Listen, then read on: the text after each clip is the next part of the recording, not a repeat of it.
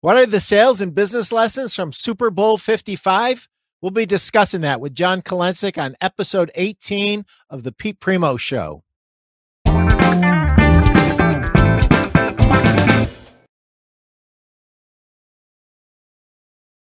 This show is brought to you by my free Facebook group, Pete Primeau Sales and Marketing.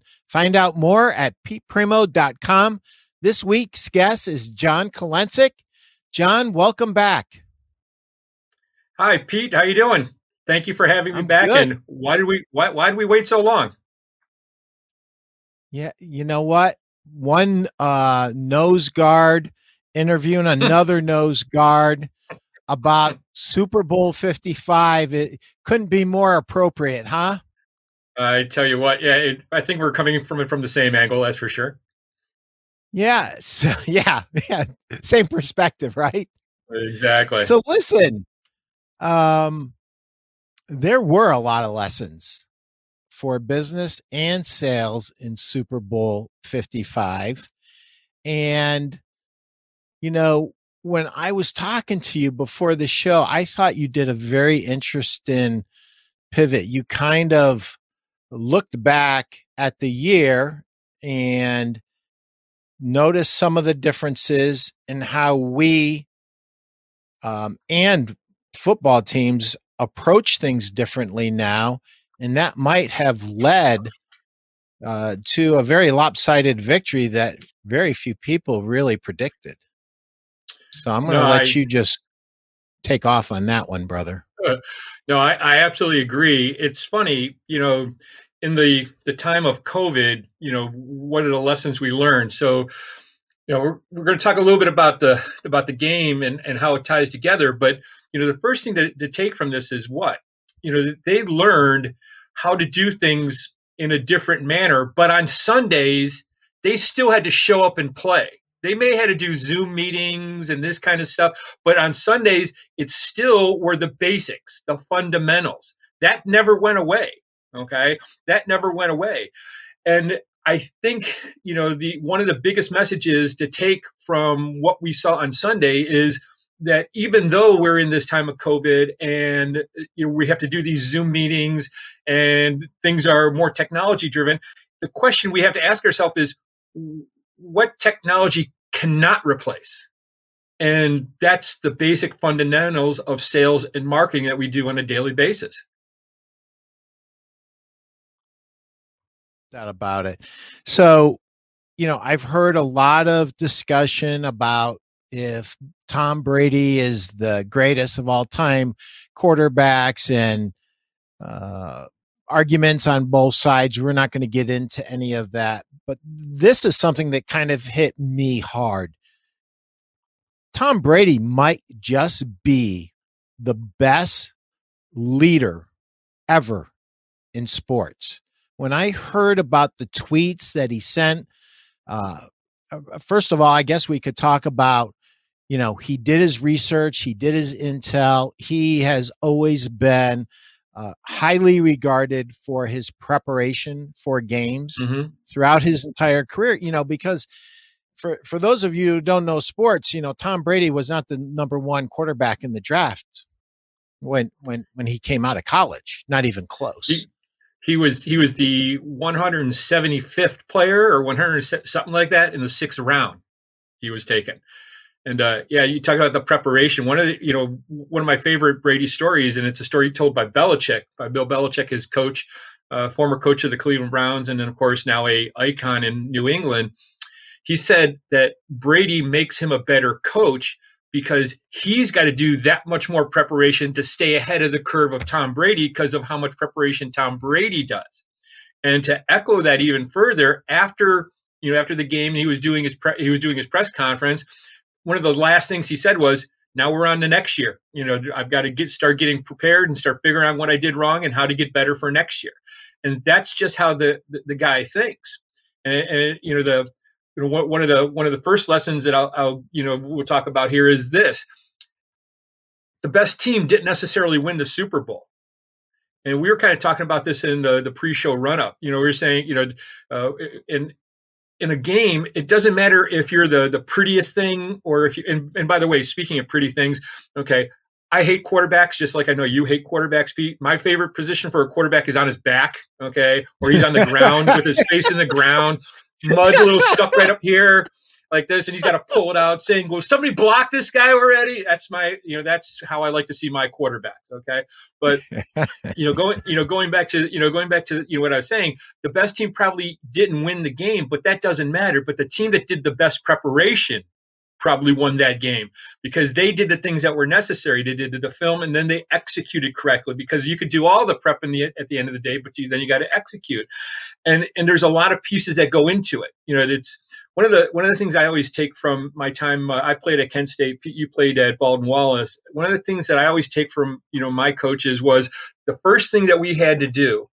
And I know for some people this is a jumping off point, because we're going to get into a little bit of weeds about football. But there's a thing they call the 6-inch step when you're playing. You can't overstep. When you're taking that first step into an offensive lineman, you take an overstep and the guy's going to turn you and to do a thing called a pancake where you're down on your back.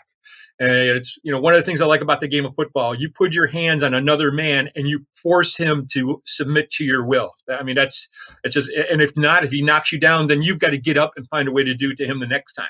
Well, let's talk about the 6-inch step.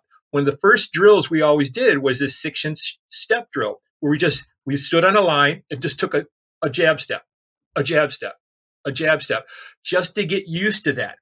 That's how everything starts.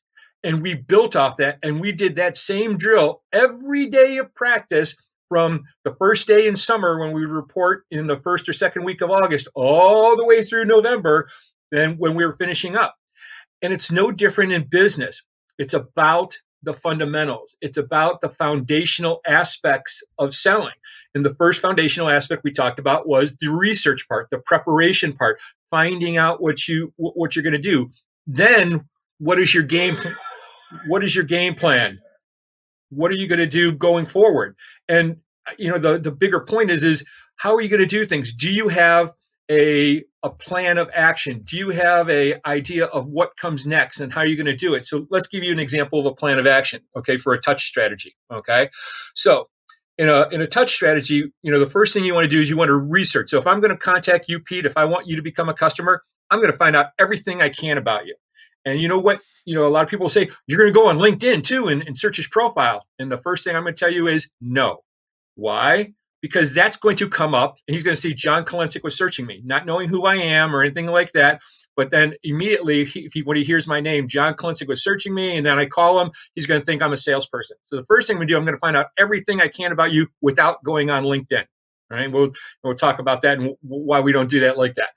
So there's a lot of other things that you can use to research somebody. It's not just about going on social media. That's a part of it. That's, when I say what technology cannot replace. Social media has its place, but it's not the end all be all. So now you do your research. You find out about Pete Primeau. You find out that, he played football at Baldwin Wallace. And for those of you guys who don't know this, Pete was a beast. One time Pete was bench pressing, not squatting, bench pressing like 700 or 800 pounds. I mean, he was monstrously strong. So I'm going to find out all these things about him so I can have a conversation with him when I do decide to talk to him. And now I've got a plan on, I've got this research. Now, how do I implement it? What's my strategy? What's the plays that I'm going to call? All right. So I come up with a touch strategy. Is it a phone? Is it an in-person? What am I going to do going forward? All right. And then what's the cadence that's going to happen going from that? For me personally, what I like to go with is I like the first piece to be a phone touch. And then I'd like to get him on the phone. And if not, I leave a voicemail, obviously. Then at that point, then you start talking about doing LinkedIn and doing a little bit of research. And then you start talking about doing a content touch, something that has nothing to do with you. I'm not going to say what a great sales trainer I am or how many businesses I grew to this amount. I'm going to have something pertinent to Pete Primeau that's going to get out to him. And then I'm going to follow up with a phone call. And it's going to sound something like this. It's not going to be the typical thing saying, hey, I was just calling. I swear when people say I want to stab them with a fork. My phone call is going to sound something more like this. I sent out this piece about Baldwin Wallace. I was wondering what kind of questions you had about the piece I sent off to you. You say, oh, no, nothing. I loved it, John. Thank you so much. Well, Pete, I thought that what was really interesting is how they talked about Lee Tressel, Jim Tressel's dad, and how they did this and this. Something that I can jump off and I can start to have a conversation with you about, not just you're talking about sales right off the bat.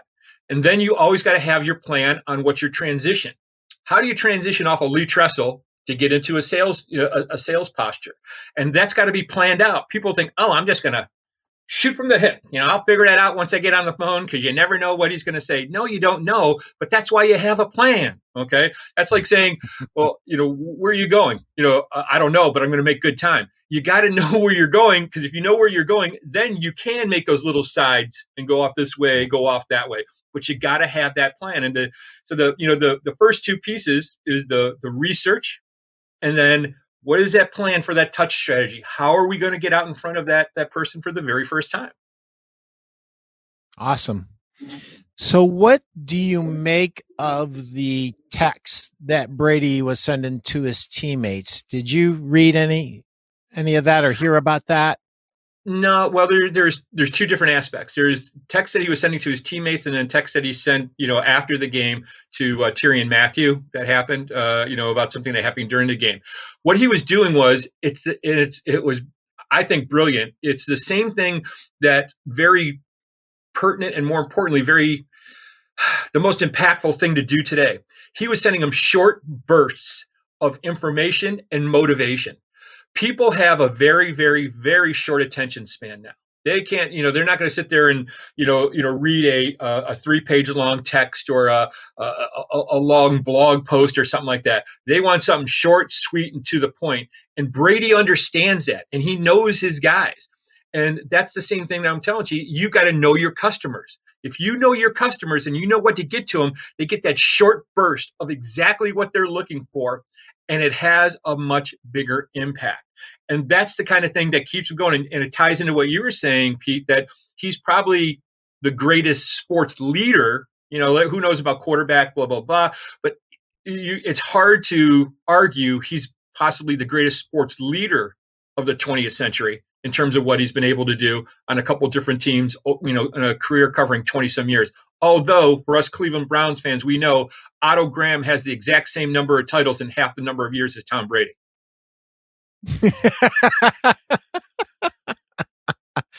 So listen, one of the things that I thought was interesting is that Tom used statistics to back up statements that he made to his teammates. Specifically, they're soft. They give up too many yards rushing. We need to put our pads on and go after these guys. This is a quarterback telling his people, we need to go after these people physically. And if we do, I think they'll fold. Well, there's a great scene. It's very powerful. Now you got to consider the source. So there's a great scene in the first Avengers movie, and that was filmed in downtown Cleveland, by the way, the big Avengers fight scene. I don't know if you know that or not, Pete. And I was actually down there with my boy on a Saturday watching some of this stuff get filmed. It was some of the coolest stuff ever for somebody who's a geek. And if you guys can see behind me, you can see the over this way. I'm sorry. Nope, over that way. Oopsie.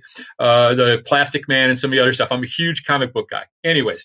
So there's this one scene in the Avengers where Captain America jumps on a car, and there are these like 4 or 5 cops around him. And he goes, we need this street blocked off here, and we need a cordon over here, and we need you guys to do this here. And the cop goes, why am I going to listen to you? And then all of a sudden, 3 aliens jump on the car, and he quickly takes them out. Bang, bang, bang, bang, bang, bang. And he turns back to the cop, and the cop looks at his guys, and he goes, okay, I need you to do this. And you did exactly what Captain America said. My point is, Tom comes from a position of authority because he's done it. He's done it over and over and over again.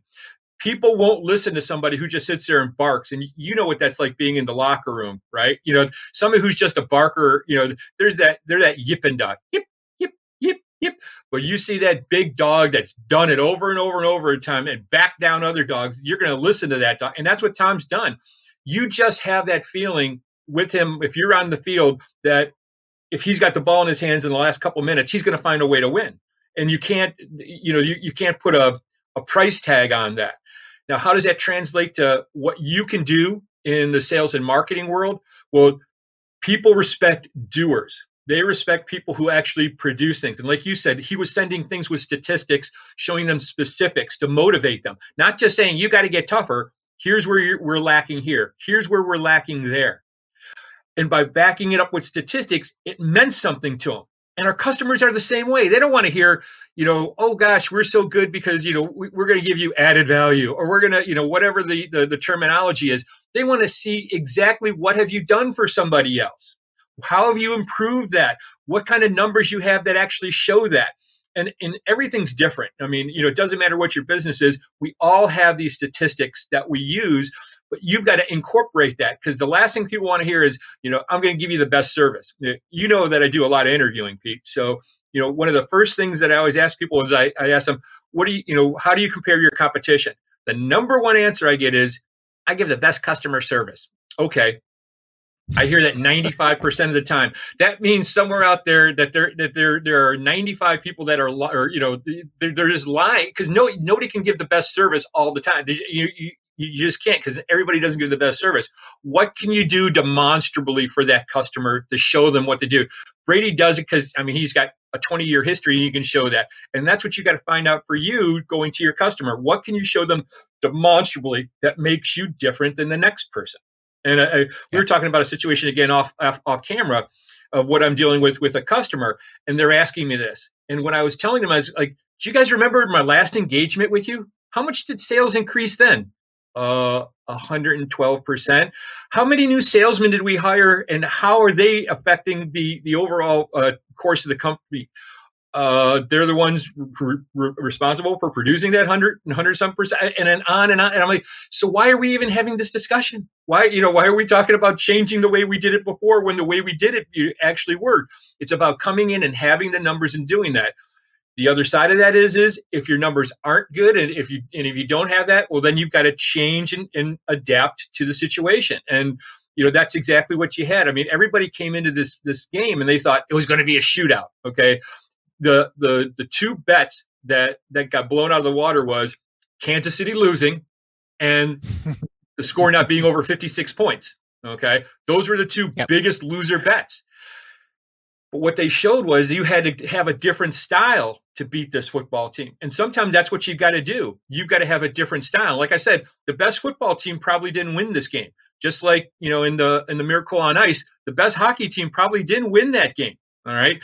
No. But the best hockey team for that day did, and the best football team for that day. And that's all you got to do at the end of the day is be the best one that day. That's it. Yep. Hey guys, for you listeners out there that are watching this on video and you have to jump, this show is available as a podcast on your favorite podcast platforms. You'll find links to my show on all the platforms by going to peteprimeau.com. You name a platform, I'm on it. Thanks to Billy and Simon at Get Super Cereal. And that I'll talk about that in a little bit later in the show. So Brady did something that was a little bit different than what Namath did when the Jets beat the Colts. And it was, he got in their face. He got in the opponent's face and we're going to beat you. Mm-hmm. That's not what Brady did. But Brady said to his teammates, we're going to win. Mm-hmm. We're going to win. And I have 6 Super Bowl rings to prove it. And exactly,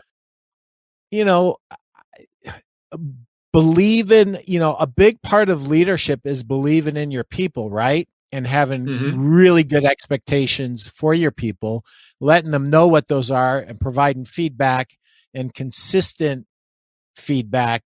I'm sure that, so for those of you who don't know, because I didn't do a good job of introducing John owns his own sales company. He changes the trajectory of small businesses and medium-sized businesses and even large businesses with his sales approaches.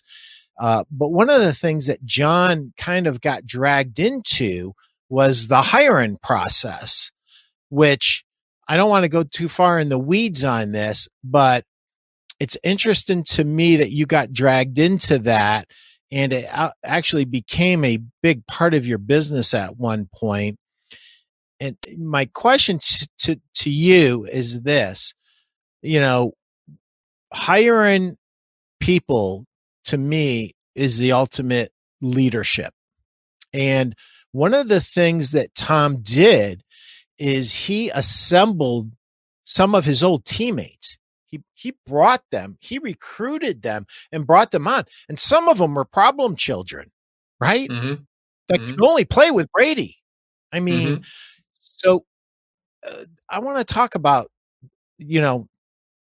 talent acquisition a little bit Sure. and Well, leadership. the word you're searching for is culture. Okay, that's the word you're searching for. You're Ah, all around it, and he was he creating his own culture. culture exactly. So Tampa Bay, last year without Brady, they weren't terrible. They were 9-7, and the quarterback they had, Jameis Winston, he threw for over 5,000 yards.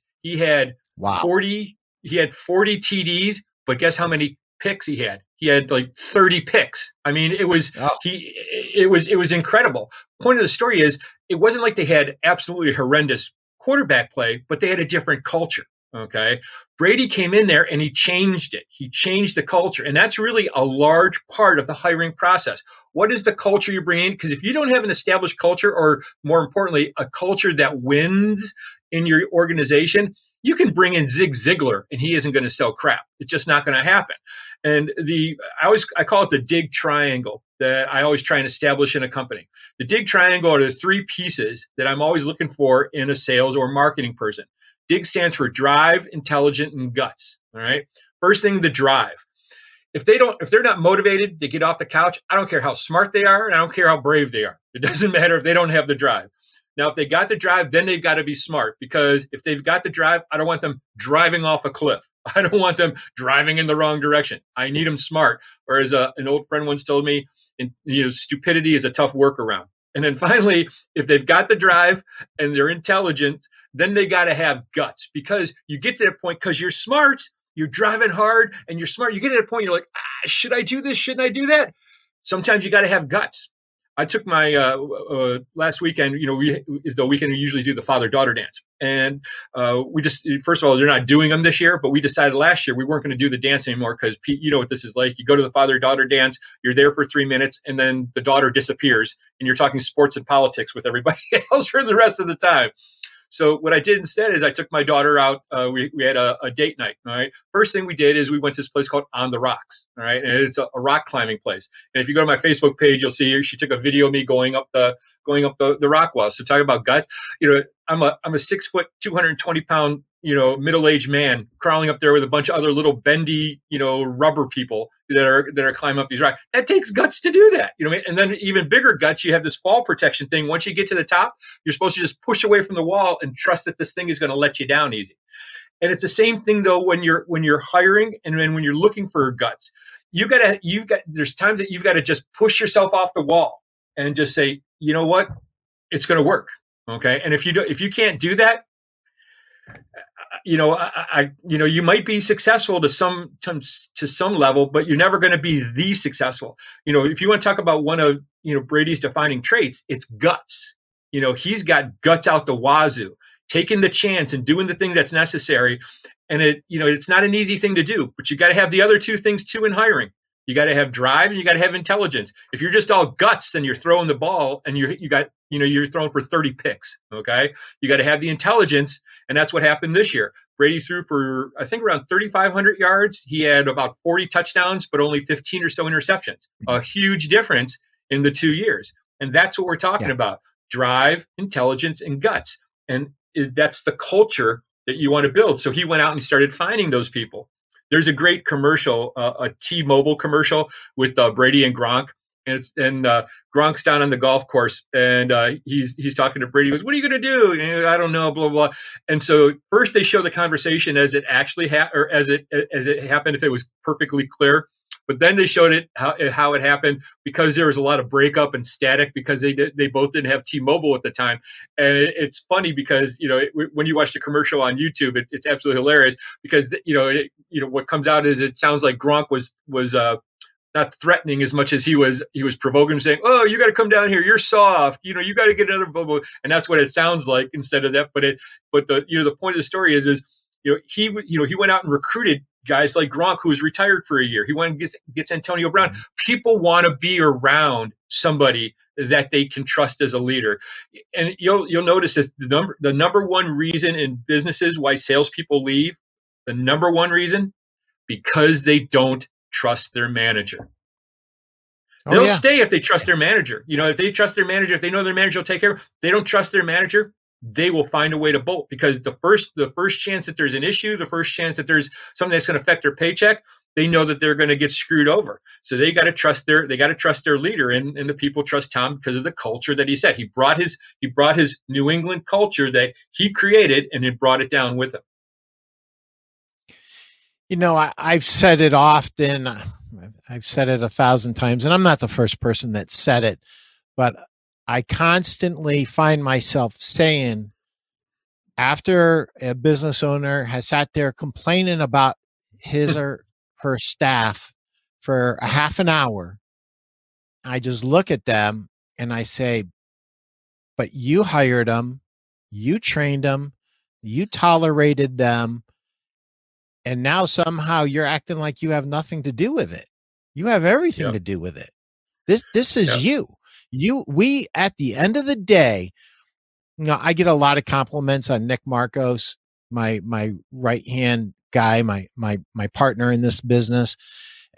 You attract what you are, period. At the end of the day, over time, you show me a company where the salespeople are constantly leaving, and I'll show you a sales manager who can't be trusted.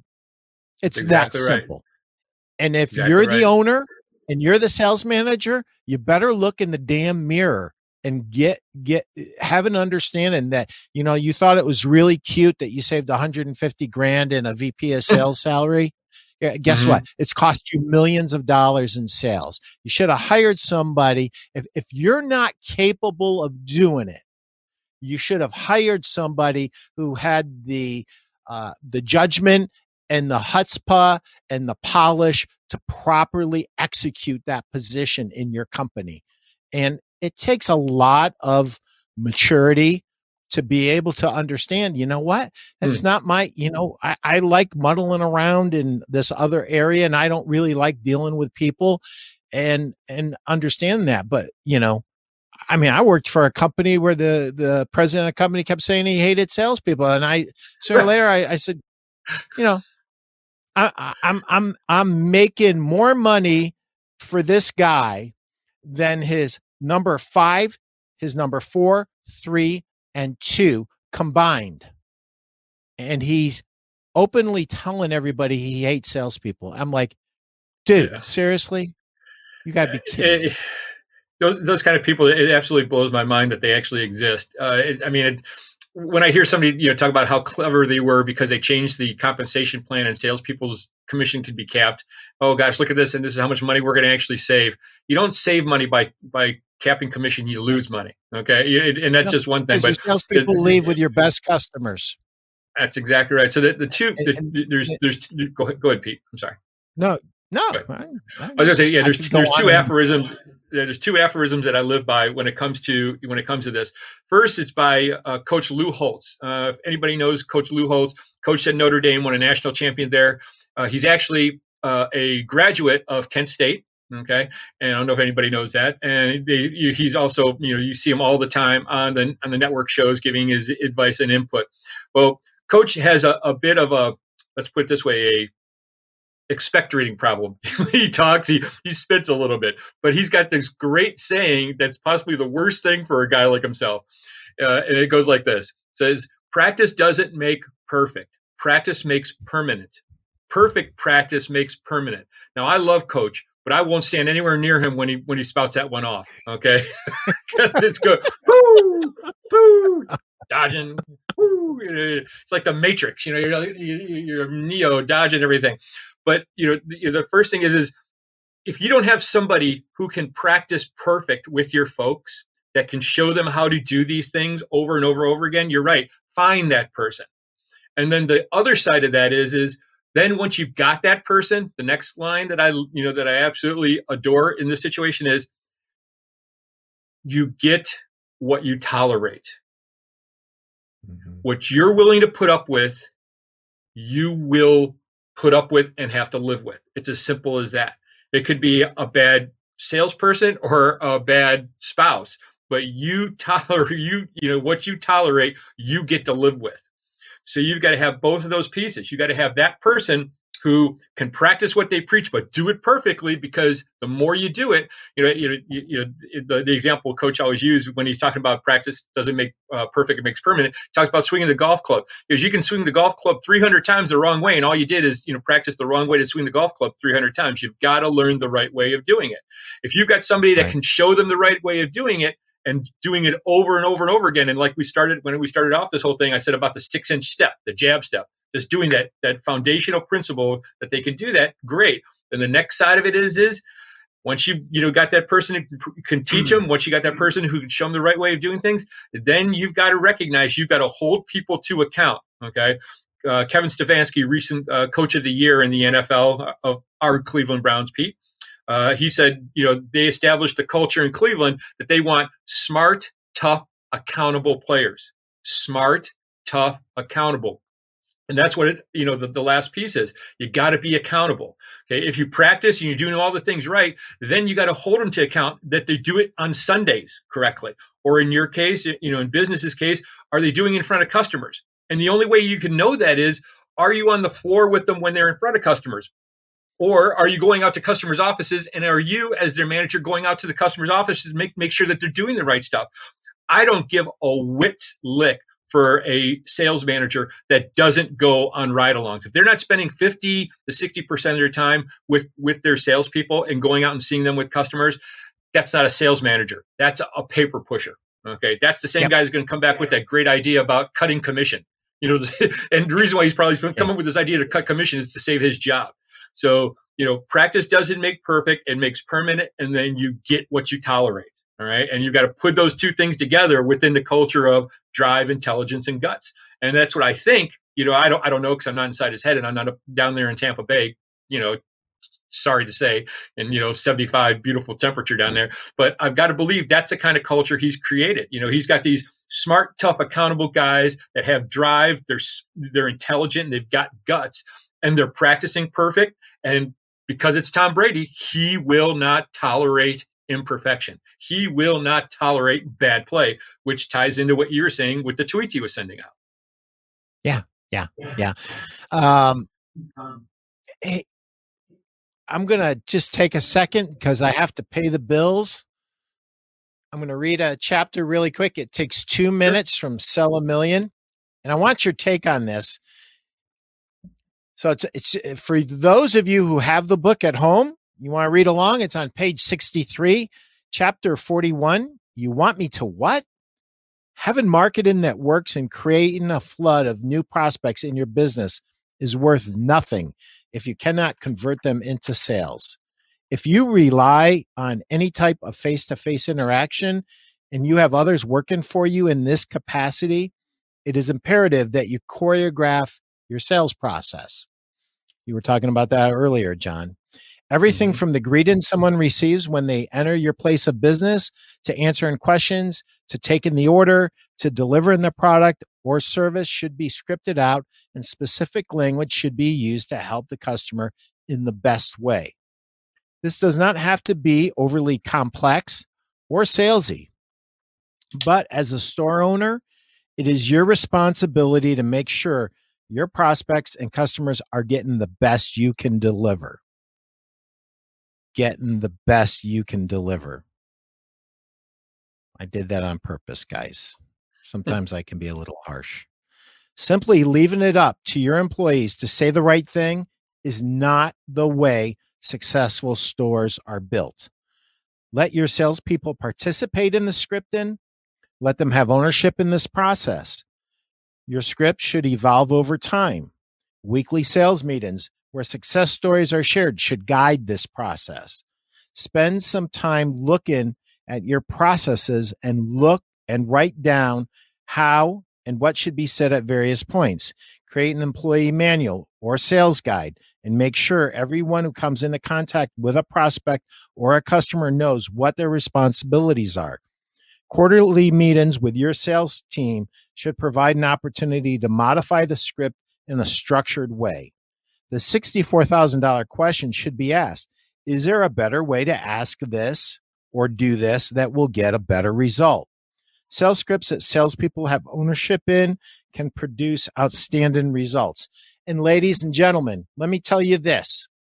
If you think that you didn't see sales scripts in Super Bowl 55, think again. Think again, because you did. You saw so much scripted out, and you saw a few other things, because a lot of times the other team doesn't know their part. Your prospects don't know their part. And that's why scripts become so important, because they give you a framework when things go sideways. So anyway, buy the book, Sell a Million, go to Amazon, or there's a button on PetePrimeau.com. Thanks to Simon and Billy. They put that there. Just go to PetePrimeau.com, push the button, and get yourself Sell a Million. But what do you say, John? What do you say? First of all, I say it sounds like you get some good added value from Simon and Billy. So, but what I say about what you said was exactly right. I mean, that's what we're talking about, right? Perfect practice. So let's back all the way up. So you talk about scripts, all right? The first thing to remember about sales is selling is a perishable skill. If you do not practice it, it goes away. if you don't practice it perfectly, it goes away. All right. So let's set that aside. Now, let's tie that together with football. One of the big practices that a lot of coaches do is they script the first 20 to 25 plays, meaning the first 20 to 25 offensive plays they're going to run, they run regardless of the situation. The reason why they do that is they want to see how the team's going to react. The other team, the opposition, is going to react to this play, this formation, this. And then, to your point, then they come up with their counter off of that. Okay, if I'm going to run the play like this and then they're going to rotate like that, then I do this. And that's why you use a script. Okay. And it's like you said, you start with we talked a little bit about this earlier. You start with knowing where you want to go. That way, if things do go right or things do go left, you know where to go back to. Nobody's saying we want pre-programmed robots. But if you think that somebody's just going to come in and naturally know how to do things without having a directional guide, you're wrong. And if you hire somebody who says, "Well, I don't like to go with scripts. I just like to shoot from the hip. I just like to, kind of see what happens." Run from that person, or shoo him out of your store. Because that person is not going to do a whit of preparation, and he's going to kill you, because he's going to say something to the wrong person the wrong way at the wrong time that's going to cost you $1 million. He's not going to sell $1 million. He's going to cost you $1 million. I promise you. Yep, for sure. So one of the things that has impressed me over the years, I've heard stories, especially his teammates and his coaches, talk about Brady going outside the normal parameter. So, in professional sports, they have a schedule and they have, training regiments and team practices, team lifting, team stretching,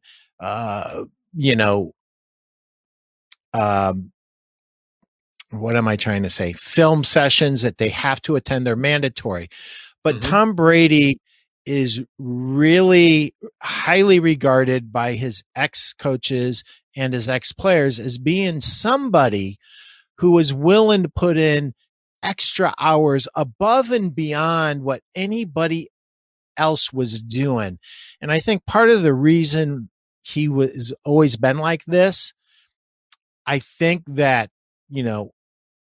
anybody who's good enough and skilled enough to play football at that level and gets drafted lower than he thinks he should is always trying to prove something, I would hope. But it seems that's who Brady is at his core. No, I think you're right. I think he plays with a chip, and he constantly does. But it's fascinating because it's a very diametric thing. He plays with the chip, but he still plays within himself. So I'll give you another Brady Belichick story. Brady was talking about a film session he had with Belichick, and everybody knows that Tom Brady is not the most mobile of quarterbacks. Okay, he doesn't got the wheels of a Patrick Mahomes. He doesn't got the wheels of a Baker Mayfield, for goodness sakes. Well, there's this clip where he's rolling to the right, and Julian Edelman, who happened to go to Kent State University, thank you very much, is running wide open across the field. Okay, so Brady is running to his right. Edelman's open and he's wide open across the field to his left. And it's about a 65, 70-yard throw with Brady on the run. And Belichick says to him, watching the film session, he goes, Tom, you got to make that throw. He's wide open. And Brady said to him, Coach, I couldn't make that throw if I was standing still because I don't have that kind of arm strength. And Belichick goes, but it's the safest throw. And he goes, no, it's not the safest throw if I don't have the arm strength because it'll come up and it'll be a pick. It'll be a pick. It'll be an interception. So you've got to play with a chip on your shoulder, but that's not a license to steal. You know what I mean? You got to play with a chip on your shoulder, but then you still got to know what your limitations are. But the mistake that people make, they think, all I gotta do is play with a chip on my shoulder, be angry all the time. And that's where you get those idiots who say stupid stuff and get kicked out of games for personal fouls.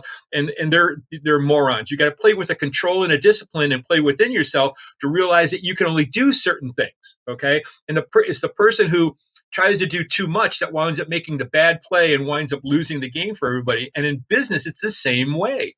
You've got to know, is my best quality, researching the customer and being so prepared that I come in that I wow them like that? Or is my best quality the fact that I know how to take and synthesize that information once I'm in front of a customer? Or is my best quality, you've got to know what works for you. If you do not know what works for you, you can't play with a chip on his shoulder. It's like, giving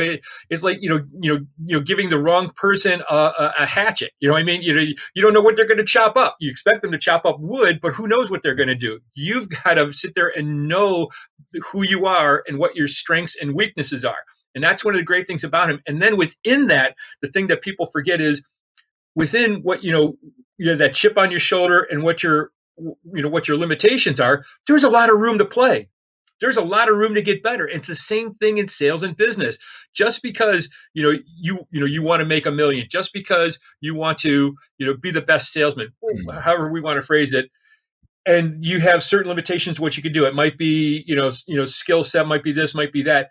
But when inside of there, all you can do is be the best person you can be inside of there. And I promise you, if you fix your skill set inside of that chip on your shoulder to wanting to be the best, to knowing what your limitations are, and you improve everything else, that's going to get you a lot farther than taking ridiculous choices, or like I say, having the guts but not the intelligence. Okay, we really got the guts without the intelligence. It doesn't really matter, and that's that's what we're talking about. That's what I think is the inherent genius to Brady along the lines. He's got the guts and the intelligence, and to take you up on your point about how he does the preparation. So they have these things called OTAs, okay, which is the team activities, okay, that they can do throughout the year. Well, what they learned this year is those team activities didn't matter as much as how the individuals took care of themselves.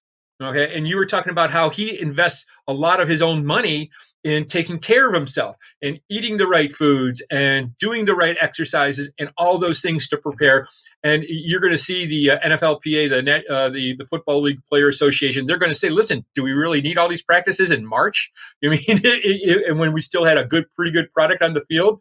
And you're going to have more people investing in taking care of themselves and having personal trainers and doing that. And it's the same thing in business.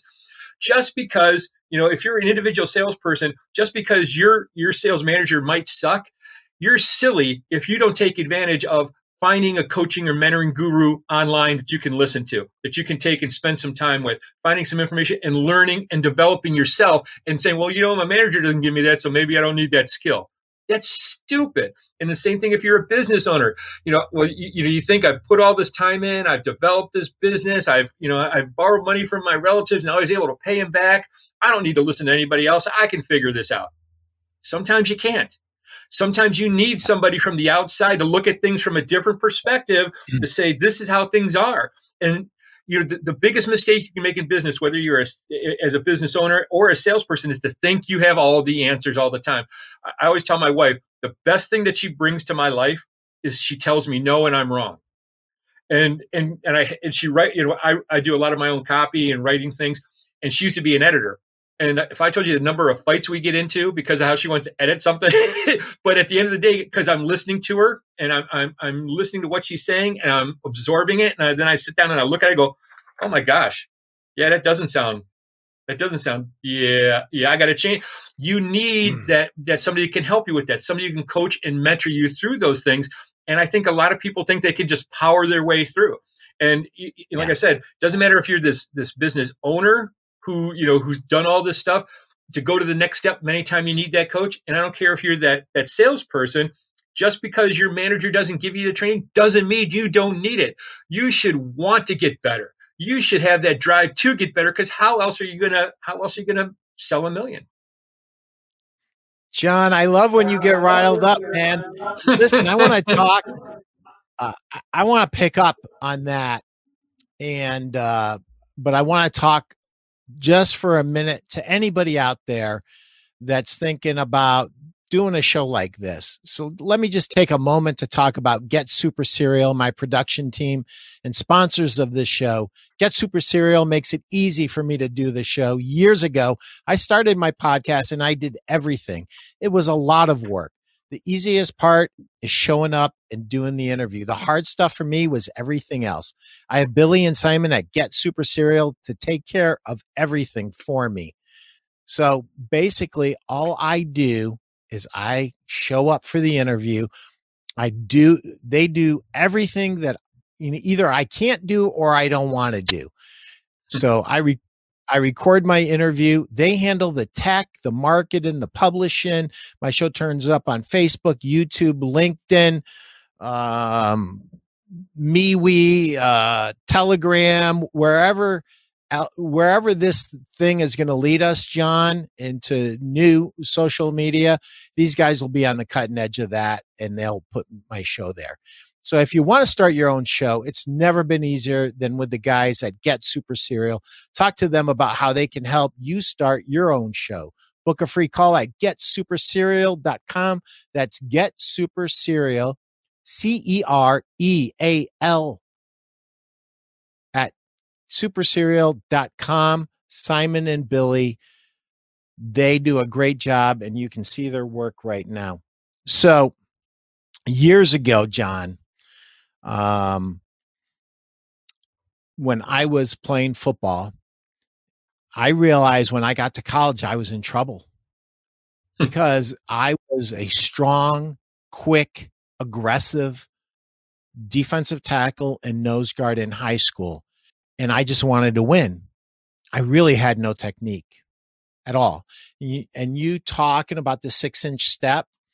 Well, I used to lead with a forearm shiver, which is, this technique. Well, the technique they wanted was hands out under the pads, control the offensive lineman, get rid of them. I didn't know how to do that. So in my dorm, in the hallway of the dormitory where I lived, I would get in my 4-point stance and I would take that first, little step and put my hands on the wall. And I didn't do it 10 times a day. I didn't do it 100 times a day. I did it thousands of times a day, and people thought I was crazy. They thought I was crazy until I was a sophomore starting on varsity. They thought I was crazy until I was an first team All-American in Division 2 and 3, and I was only playing for a Division 3 school.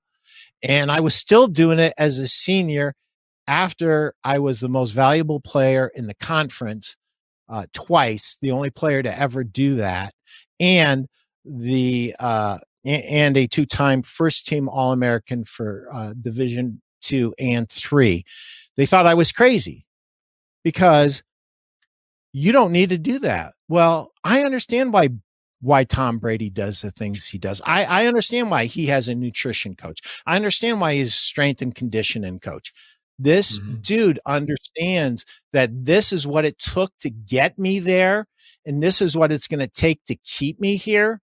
And I remember the first time I heard a sales coach talk about this sales as a perishable skill thing, I thought he was nuts. It was Paul Castaigne, and he's a great sales coach for B2B sales. And, he talks about, when you've had a good block of business for a long time, your prospecting skills, they will start to wane. So he used to make me do stuff with him that I didn't really like. And Guess what? Management changed at one of my companies. I was making a lot of money. I was making 3 times more money than a really good rep, a really good rep. And I quit. I ended up quitting. I gave it a year. And after this, which was a family owned company, they got bought by private equity and it just went to hell in a handbasket fast.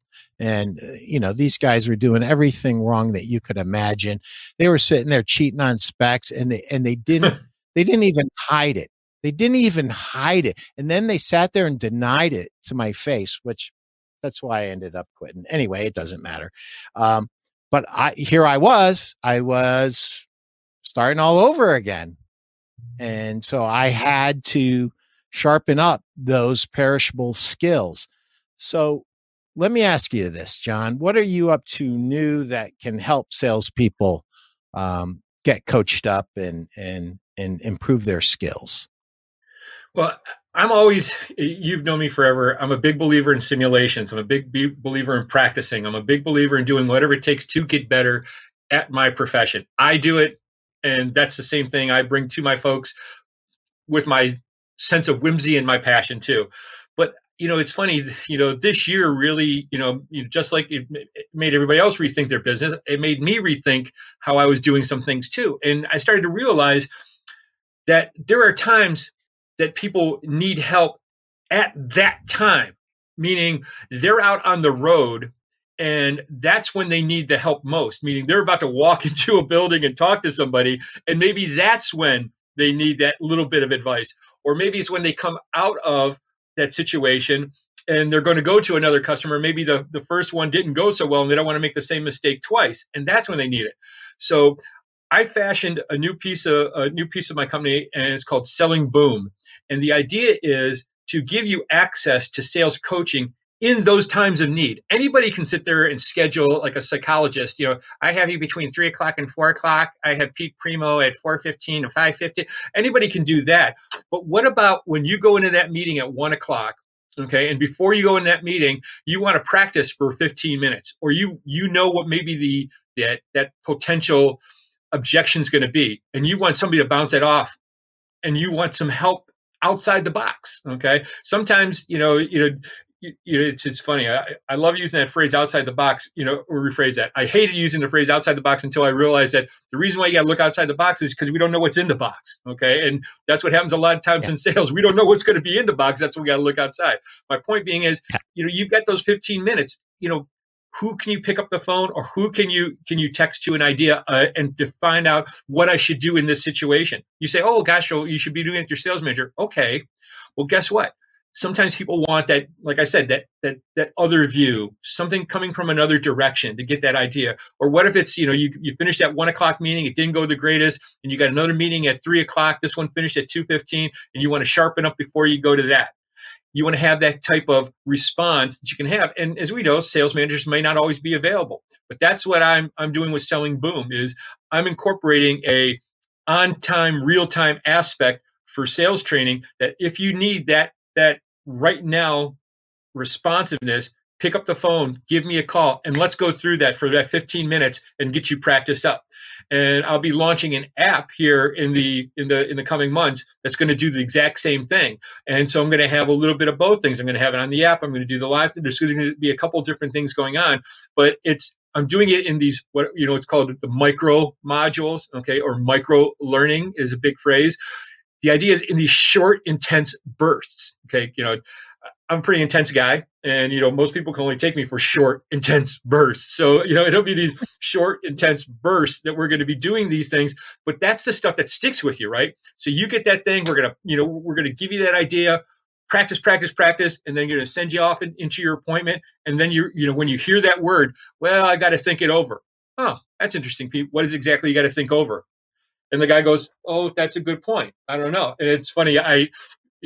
Off camera today, when you asked me, when I was on the phone and you said, did you close it? And I said, I moved it closer. I got that exact, that was it. They go, John, I got to think it over. And I said, what do we got to think over? He goes, that's a good question, John. I don't know what I have to think over. I go, then what are we talking about here? Let's take care of business. Let's get started today. It's just one of those things that I do it because I've done it, literally millions of times. But you've got to get to that point where it is like that, where it's just rote. And some people aren't there yet. And so I give them that chance to do that perfect practice before an appointment, after appointment, or even on the research side of it. I had a long session with somebody just the other night where it was, matter of fact, it was Saturday night. It was between 3 o'clock and 4 o'clock before I went on our daddy-daughter date. And I was helping him with the research. He goes, John, I just always use LinkedIn. I go, I know, but you got to hold on to that LinkedIn until after you touched them one time, because if they see that you've reached out and touched them, now you might say, oh gosh, John, that's why you do the LinkedIn Plus, the professional, so they only see that it was somebody in this industry. Yeah, but they still know they're getting hit, and they get a phone call from you, and then they can put it together. You've got to come up with different ways to find out information about people. And that's what we did. We spent a half an hour to 45 minutes of talking, and then another half an hour or so actually going out and finding on the internet. And it was designed just for that person. So, I'm finding these micro learning modules that are designed specifically for Pete Primeau or Joe Smith or Mary Jones are much more effective than all the time having here's my class on closing. That responds to about 35% here and 45% in. People want it suited and custom fit for them. Who wants to wear a suit that's not tailored to your body? Okay. You want to wear the suit that fits right, hangs right, drapes across, that kind of stuff. You don't want to wear that suit that's oversized and baggy and the pants you got to da-da-da-da. So we custom fit every training for that situation. And it's called Selling Boom. That's awesome. I want to go into that a little bit, but I want to do a commercial for me. Are you looking to improve your sales and marketing in your business?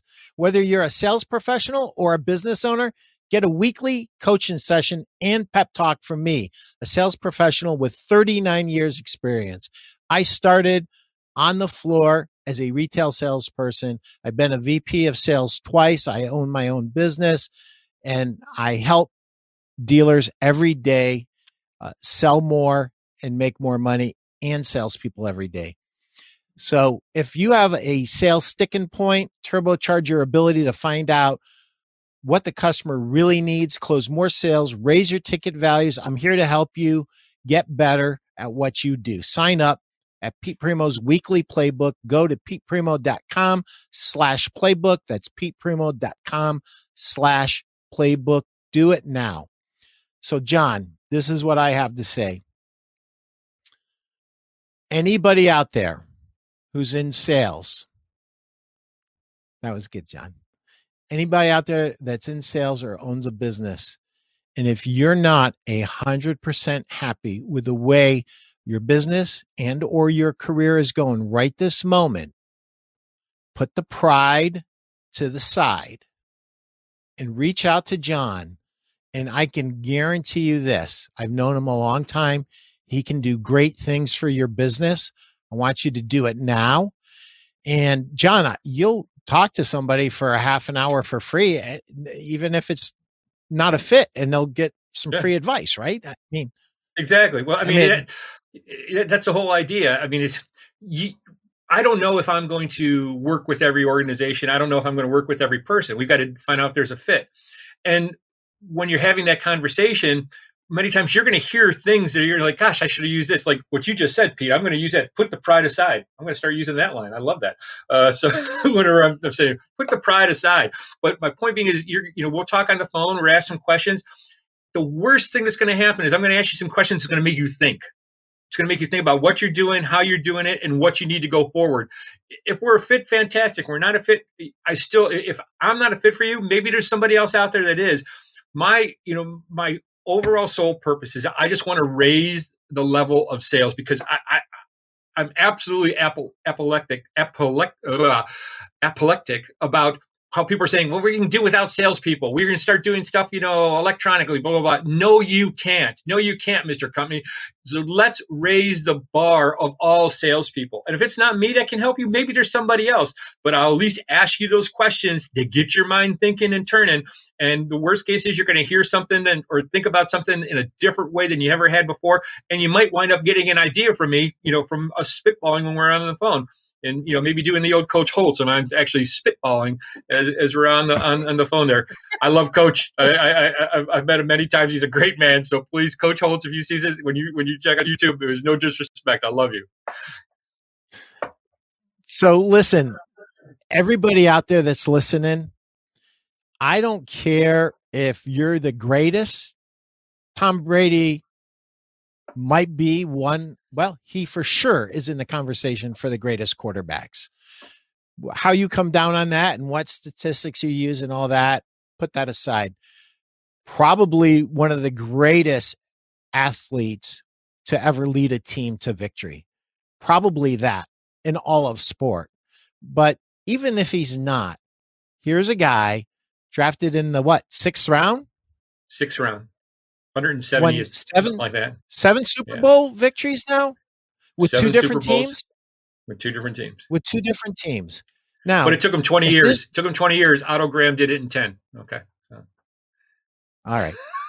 If he needs specialized coaches, so do you. I mean, there is nobody listening to this. I don't care who you are. And I'm going to tell you this, especially when you're the business owner. Let me tell you a little secret to all you business owners. Everybody's scared of you and no one's telling you the freaking truth. That's your truth.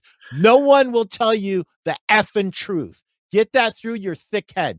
You're not perfect. You're not God's gift to anything. You need a coach. You need somebody to tell you exactly where you could be falling down. And a good coach could do that. So that's my plug. John, you get the last word, buddy. I think I'm ready to sign out. I think I've gotten on my soapbox probably one too many times. No, let's boil down and kind of, put everything all together here. So it's preparation. It's about having a plan on how to do it. It's about practicing that plan over and over and over again, having the right culture that you're dealing with, okay, and building that culture that you're looking for, because you're not going to find a bunch of little U's. You've got to build a culture from the right kind of people to fit in and plug in.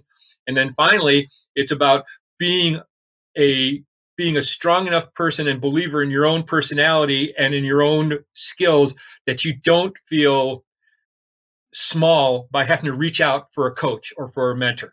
It takes all of those things. Even the best need a coach, okay? But you got to do all those other things too. Preparation, have a script, practice, have the right culture, and then make sure if you've got questions, suck it up. Swallow your pride, put your pride aside, and go out and find that coach. And I won't even charge you for that. That's a freebie. You can have that, John. No royalties. I already typed it. I already typed it into GoDaddy, so it's done. So it's already been bought. Just so you know. So listen, I want to say one thing really, really quick.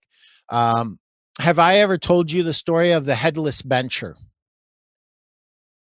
No, but this should be interesting. It's really good. Okay. So my midlife crisis was powerlifting. I couldn't afford a red convertible, and I was, at a point in my life between marriages, and I had no insurance, even though I could afford it. And I was lifting heavier and heavier weights. And I had just gotten married to Jenny when I tried 600 pounds for the first time. And what happened was, something went wrong and it fell on my neck and it bounced, and the one side spotter picked up the barbell after it bounced once on my neck, and I was hurt, but I survived, and I was good enough. And there was a doctor in the meet who allowed me to continue, and I secured my, I had some national record for the total, and I think 3 or 4 national records that day. But that's not my point. Here's my point. Something went dramatically wrong. My poor wife, we had just been married for 2 or 3 days. and here we are going off to the hospital. It's a good thing I have hospitalization now, thanks to Jenny. And they do the CAT scan and everything, and they go, you're a miracle. You're okay. And I said to myself, I don't want this to happen again. And so what I decided to do was to hire a bench coach. So I figured out who the best bench coach in the world was. And it was a guy named Bill Crawford. And he came from upstate New York, where I grew up. So I drove every 2 weeks, 8 hours, practice, stayed overnight, visited my family, and then drove back. And that's how I got to that 705 bench without ever dropping another weight. You did well. Yeah, you did the coaching thing. Go ahead. I hired a specialized coach who, by the way, God bless you, Bill Crawford. I hope you're still alive. I don't even know if you are, but you and Sebastian Burns, who is no longer with us, did a great job with me. And you guys would have had every right. And if you would have asked me for $10,000 at the end of it, I would have gladly given it to you, and you would have earned every penny of it. And you never asked me for a dime, even though I offered to pay you many, many times. I would go there and lift for hours on end. And these guys were amazing. They were the best at the bench press. So what I'm saying to you, you own a business. And if you're a salesperson, you do own a business, whether you acknowledge that or not. And the more you acknowledge that, the more successful of a salesperson you'll be. When you own a business, you need coaching. You need sales coaching. You need business coaching. And I needed coaching. I got it. And it made a world of difference in my performance. And I've done that as an athlete, and I've done it as a salesman. Paul Castaigne coached me for 2 or 3 years, and it was one of the best things I ever did. And Bill Crawford coached me for 2 or 3 years. And I guess that's how long I last with coaches, 2 or 3 years. Did you ever, and you never bounced a barbell off your neck again? It's the, no. The old saying is, the most costly disruptions happen when something that we take completely for granted stops working. And that's what happens. That's why you need somebody else there to spot you, to coach you, because we don't know when that one thing's going to happen. We don't know when that sump pump's going to go. We don't know when this, the most costly disruptions happen when that one thing that we take completely for granted stops working. And in sales, it's because we didn't prepare. We're not ready. We don't know exactly what to say in a particular situation. And that's why you need somebody else backing you up. It's a sign of strength to admit that you need help. It's not a sign of weakness. Yep. Yeah. And, I heard an echo. It kind of threw me off. I thought Simon was talking to me in my ear. John, you've spent an awful lot of time with me today, and I'm looking at this list of things: culture, guts, drive, intelligence, fundamental, basics, preparation, leadership, authority, 7 Super Bowl wins, accountability, culture, coaching, sales is a perishable skill. Dude, you over-delivered. Appreciate you. Added value. So people that want to get a hold of you, best way, phone call? Give me a phone call, 216-347-6729. Or my email, John K, JOHNK, at matricimpact.com. Awesome. Thank you, John. Have a great day. Thank you, Pete. Always a pleasure. Thanks.